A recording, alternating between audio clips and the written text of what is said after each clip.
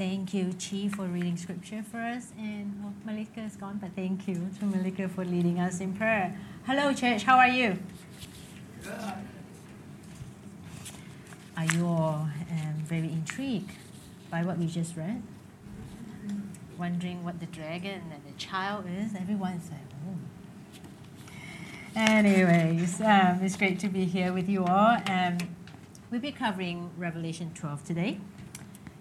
It's a lot to cover in 20 to 25 minutes, but we will try, and we'll jump straight in.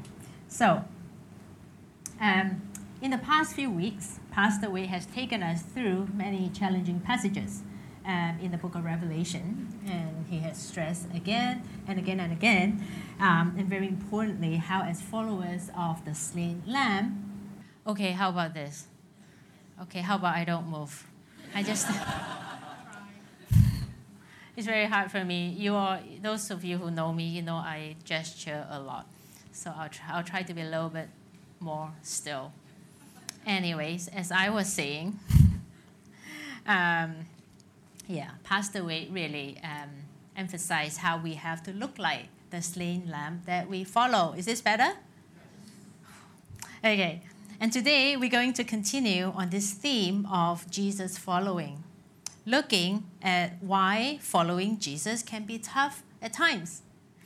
Do you find it difficult sometimes? Yes, of course, yeah. So why do we face opposition when we follow Jesus? If victory has been secured by the risen Christ, why are we still struggling? Why? You know, if you have ever been intrigued or puzzled by the idea of spiritual warfare, or if you've ever wondered what Paul means by this, the schemes of the devil, or for our struggle is not against flesh and blood, but against the powers of this dark world. If you ever been curious about that, our passage today, chapter 12, and next week, chapter 13, might give you some important insights. Together, they are sometimes called the Holy War. And today, we're going to be looking at part 1. And next week, part 2. Now, let us pray. God, we thank you for your word. We thank you that your word is a light unto our path. You show us who you are. You show us what your world is supposed to look like. You show us the reality that lies behind what we can only see with our naked eyes, but we do not know. So thank you for your word that guides us, that gives us wisdom, that teaches us how to live and how to persevere. Amen. Okay, so, I don't know about you, but, as you heard the word read just now, did your mind go everywhere, like trying to think and imagine what the dragon looks like? Whether it's spewing fire or water. Apparently, the Western dragon has fire and the Chinese dragon has water. And so I don't know what you were thinking about just now or what you were trying to picture, but it is so easy to be distracted, right, by all the code words, all the mysterious images. So much so that we might actually miss what the author is trying to convey. And so as we go through this passage, we want to keep in mind that John is writing a pastoral letter here to guide the church, to help the followers of Jesus follow Jesus faithfully in the face of very difficult situations where, evil seems to triumph all the time. So for them, back then, persecution was rampant. Many Christians had been killed, including prominent people like Peter, the disciple of Jesus, like Paul, the Apostle Paul, and even John, the author of Revelation, had also been banished to the island of Patmos, where he wrote the letter. And so it could seem like everything's just falling apart. And there was this immense pressure to worship the Roman emperor, to regard him as God. And failure to do so, dire consequences, not just in terms of a threat to your life, but also your job, financial security, everything was at stake. There's huge pressure to compromise, to sell out. And so it was in that context that John wrote to the church, to the Christians, And the intention was to guide and encourage them in the midst of this very difficult time. And so this passage about the dragon, the woman, and the child is also meant to do that. How? Okay, let's jump in. I want to begin by talking about the identity of the dragon, the woman, and the child. What do they symbolize? Because, we can speculate all we want about what they are, but when we speculate about the identity of those three parties, they can lead to a different way of reading the scripture, which may or may not be what the author intended. So, let's start with the woman. Who is the woman? See, John actually tells us that he gives us clues in the passage. The clue to the identity of this woman lies in John's description of her in verses 1 and 2. The first one there, with the sun and moon and stars, you'll find a similar description in Joseph's dream in Genesis 37:9. The sun and the moon, they represent Abraham and Sarah. And the 11 stars would be the 11 brothers of Joseph. And together with Joseph, 12 altogether. And together, they represent Israel, the people of God, whom the child is going to come from. And the part there about the woman screaming in labor pains and struggling to give birth, that's not just additional interesting material. It is actually another clue for woman equals Israel. See, in the Old Testament, like in the book of Isaiah, Israel has been pictured as a pregnant mother waiting to give birth. So, who is the woman? In this passage, the woman represents Israel.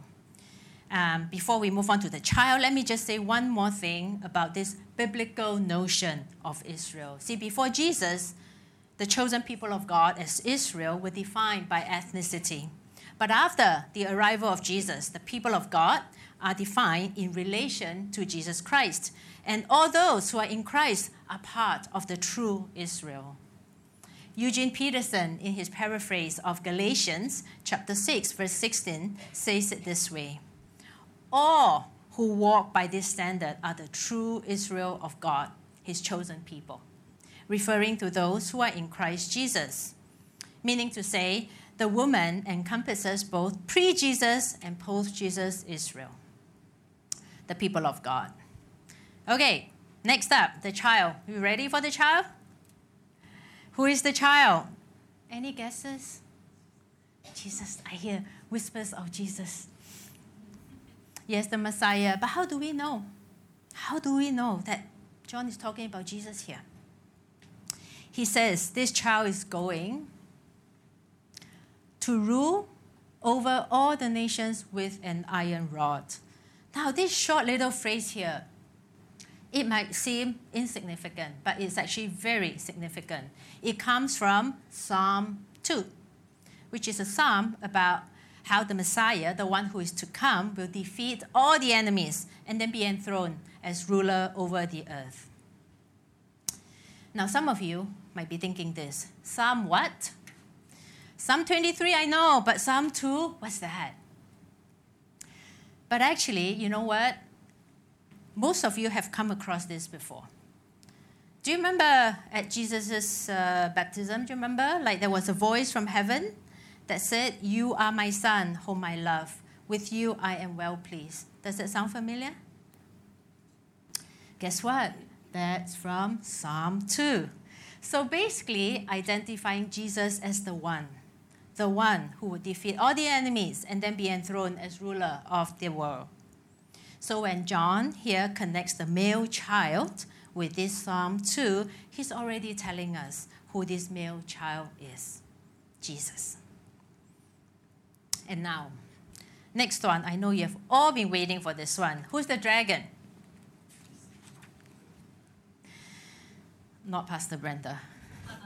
See, Pastor Wade, who cannot be here today, I hope he's watching this, actually really wanted to be here. You know why he wanted to be here? He wanted to, he never actually introduced me before I come up to speak, but today he actually wanted to be here to introduce me as the dragon before I preach the sermon. So you might be wondering, okay, what's the deal? What's the background? So my surname, my last name is Long, meaning dragon. And so this picture of celebration with the dragon is considered to be, unlike the Western dragon, this is considered to be an auspicious thing.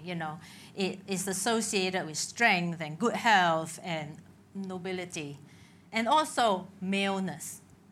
So I got all kinds of jokes growing up about my last name. I was called the Dragon Lady and many other creative names. And also, you know what? As a young Christian, I was told to repent on behalf of my ancestors because of my last name. Because the dragon represents the devil in the Bible. But as you all know by now, so much of Revelation is symbolic and allegorical, with many complex layers, and not all are meant to be taken literally. So who's the dragon? Here in this passage, we are told that the dragon is the ancient serpent, the one called the devil and Satan, who deceives the whole world. The dragon is the crafty one who deceived the woman in the garden in Genesis 3. The dragon is also described as both Satan and the devil. See, the word devil means one who slanders, who accuses. And the word Satan means adversary. It is someone standing in opposition, an enemy. And so the dragon is an enemy of God who opposes God's will, is crafty and deceptive, is fond of accusations. And other parts of Scripture show the devil to be the one who kills and murders and who disguises himself as an angel of light.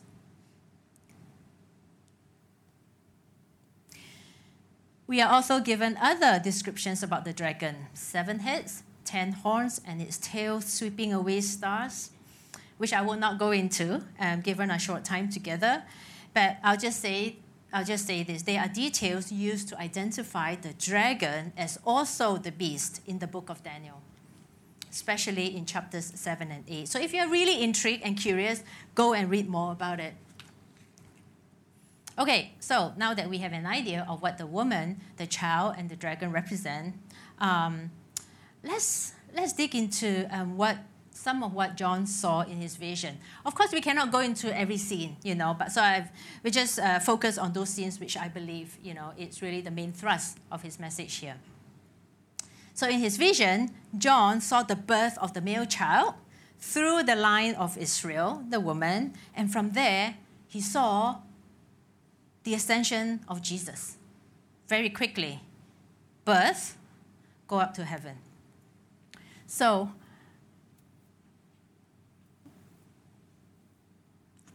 okay, it is a little stuck there. But anyways, just now, being caught up to God and to his throne, that is referring to the ascension of Jesus, going back to heaven, if you will. So birth, go up to heaven, and then shortly after that, John saw a war break out in heaven. Michael and his angels fought against the dragon, and the dragon fought back. But we are told that the dragon was not strong enough to prevail. So there was no longer any place left in heaven for him and his angels.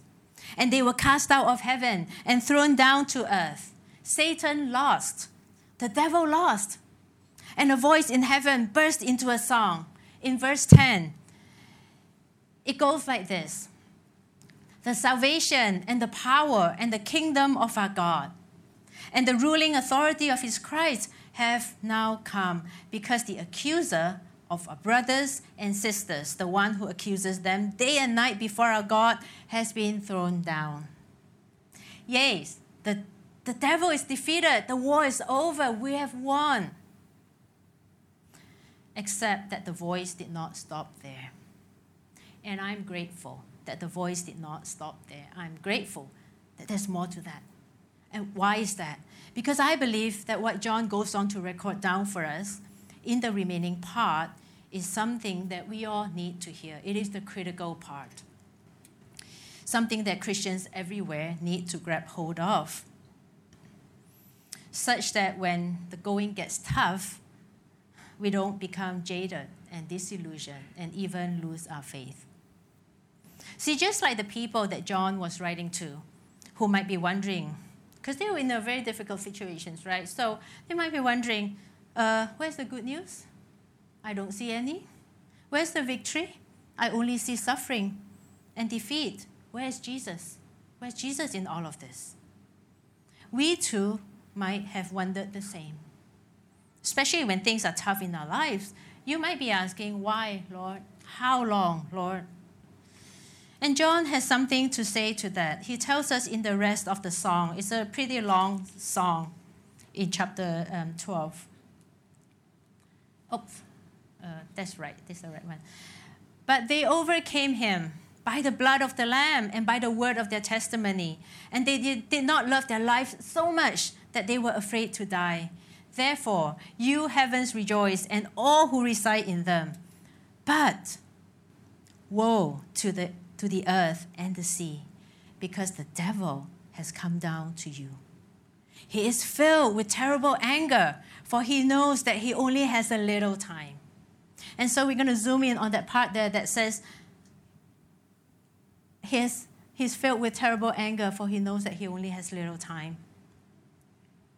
Little time to create havoc on earth.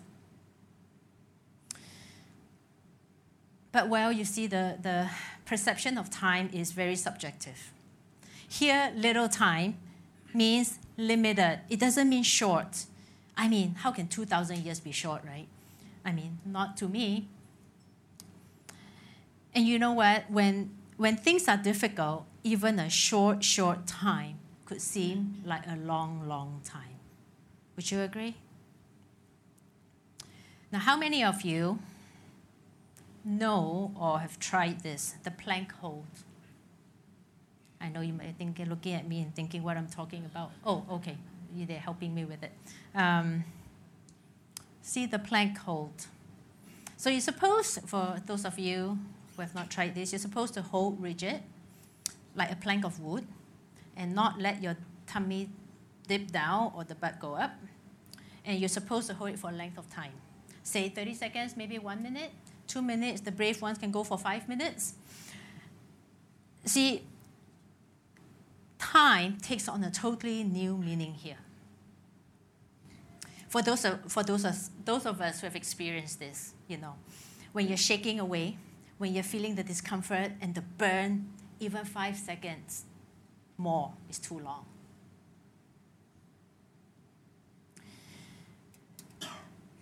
So, all that to say, when things are hard, time seems to go on too long. I mean, that's also to lighten things up a little bit, you know, because, you know, Revelation is quite intense. So sometimes it just seems like when things are so difficult, you know, time just doesn't pass quickly enough. But this song, it tells us that the devil has limited time. And what is this limited time? I mean, we are not at the end of the limited time yet, but what is this time? It is the time between the ascension of Jesus going up to heaven, and when he comes back. And so it is also expressed in symbolic numbers like this. When you see 1260 days, and time, times, and half a time, it is referring to the in-between time between Jesus going up to heaven and him coming back again. So in this time, times, and half a time, it's quite a mouthful, right? The devil wants to make things very difficult on earth. The devil wants to undo the work of Christ as much as possible. So how is he doing that? John tells us here. By going after, making war on the rest of the women's children, which refers to the Church of Christ, the Christians, the followers of Jesus, those who hold on to the testimony about Jesus, the worldwide church. And what is his mode of operation? The thing to note here is that You know, it's very easy to think, oh, accuser thrown down, end of story, happily ever after. But the thing to know is that while the accuser has been thrown down from heaven, it doesn't mean that the accuser has stopped accusing. He can't accuse you before God in heaven, but he can surely accuse you to your face. It is who he is.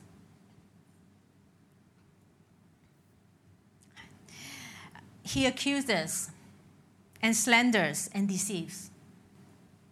Can you help me move to the next slide? Thank you.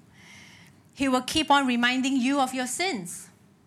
The stuff that you've done in your past, he won't let you forget that. Or the stuff that you constantly struggle with, he won't let that go.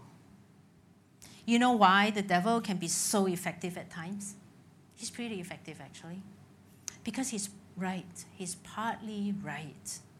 Remember, he is the master of half-truth. So it is true that you have sinned. It is true that I have sinned. It is true that you have acted selfishly. It is true that I have been quick to judge. It is true that we have been manipulative. It is true that we've been deceptive. It is true that we've been greedy. It is true that we've been arrogant and self-righteous. It is true that we want to look after ourselves more than we want to look after others. See, the accusations are not totally groundless. But what the accuser loves to leave out is the finished work of Christ on the cross. The saving power of the blood of the Lamb that covers all your sin and all my sin. We overcome by the blood of the Lamb. There is no condemnation for those who are in Christ Jesus, says Paul in Romans 8. Nothing can separate us from the love of God, not any powers or demons. Nothing, says Paul in the same chapter. The dragon also loves to deceive and to distort truth. Truth about who God is. Truth about how God's will should work. Remember, he can masquerade as an angel of light, presenting untruth, half-truth, three-quarter truth as God's truth. Next week, we're going to talk a lot more about deception. And we overcome deception, untruth, by the word of our testimony. Testifying to the truth about who Jesus is, what he has done, what he is doing, what he's doing right now, through us speaking the truth and walking the truth. And the dragon can also go after God's people by threatening to take life away. For Christians in the first century, that was a real everyday threat. But for us today, the threat might look different. Maybe it's in the form of financial security or social status. But in any case, John wants us to know that we overcome by not loving our lives so much that we are afraid to die. We could die, and many martyrs have, but death no longer has any power over us. Just like death could not hold the Lamb down when he was slain on the cross. And finally, God provides spiritual protection over us during this in-between time. This is what taking refuge in the wilderness means in the passage in verses 6 and 14.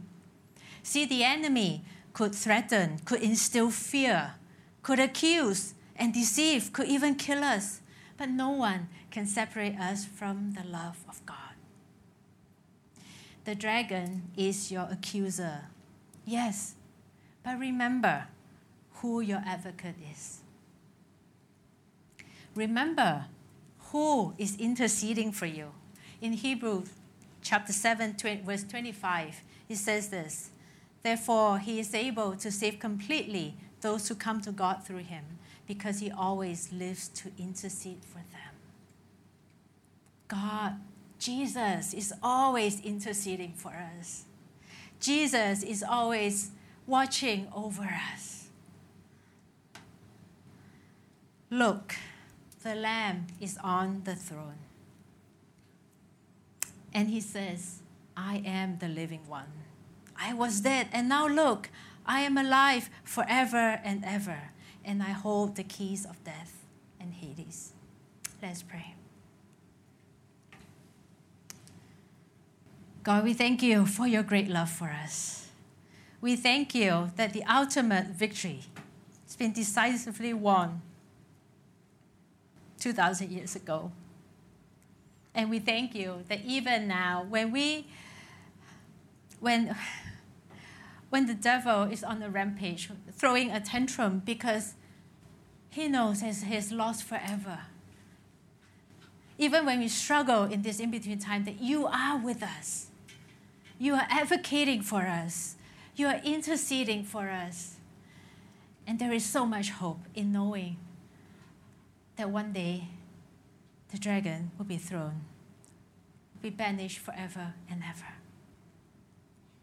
And that you alone hold the keys to life and death. And we are in your hands.